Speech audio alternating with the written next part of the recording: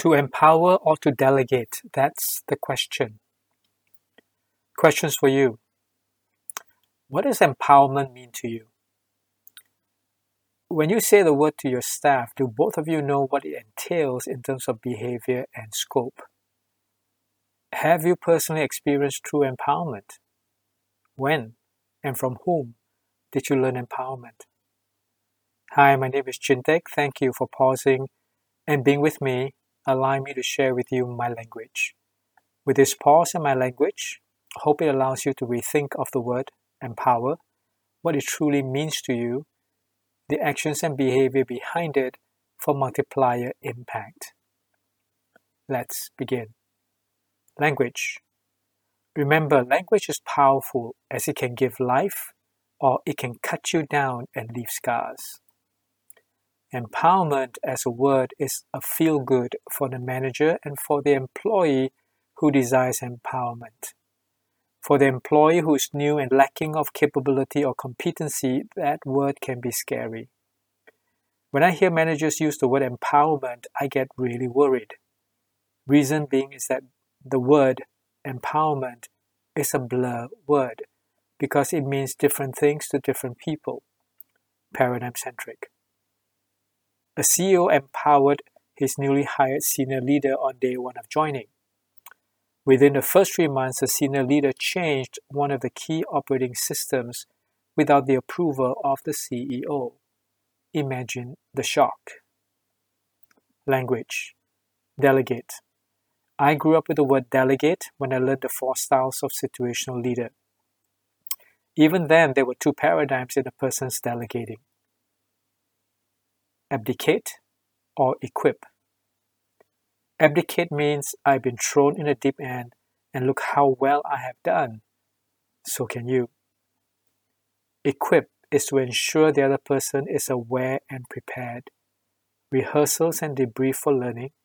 Set up the environment for first-time people in delegated roles. Which paradigm is yours? 1 or 2?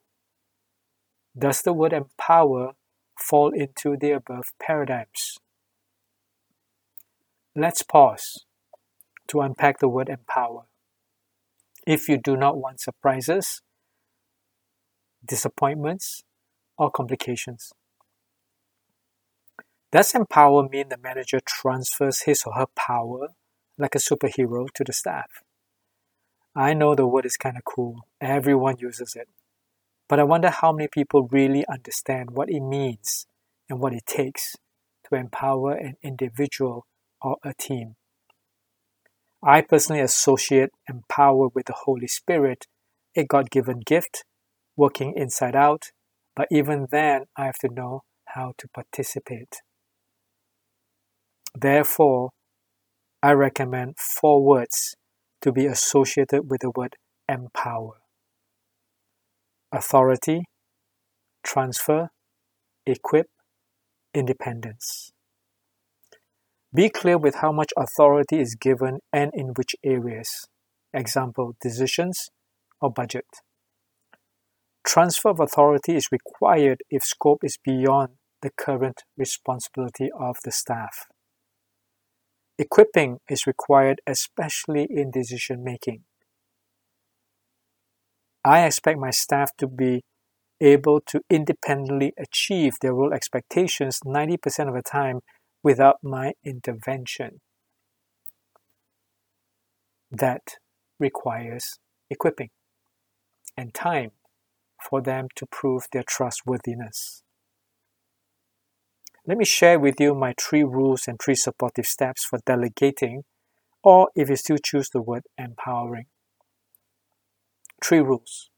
First, clear and in mind. 4 W and 1 H. Who, what, when, how, and why.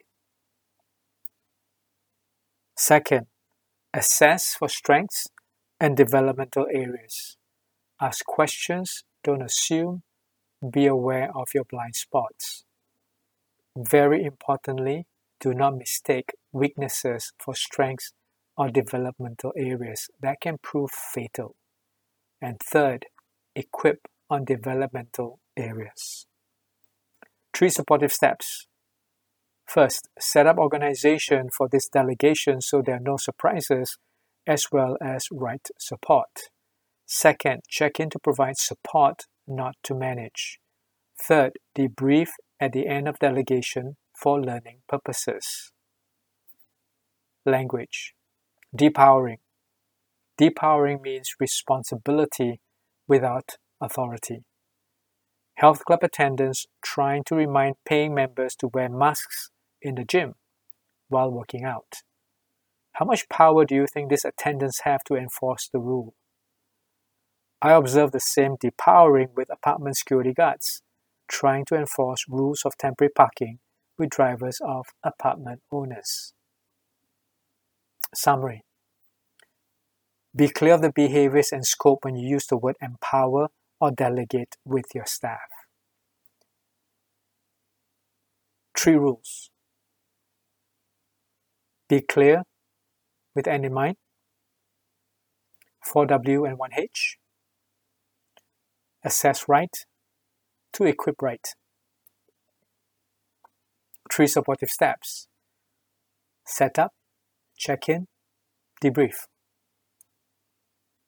4 words to be associated with empower: authority, transfer, equip, independence. And finally, when we delegate effectively or empower effectively, here are the positive impact. First, your reputation as a leader. Second, your staff's career impact.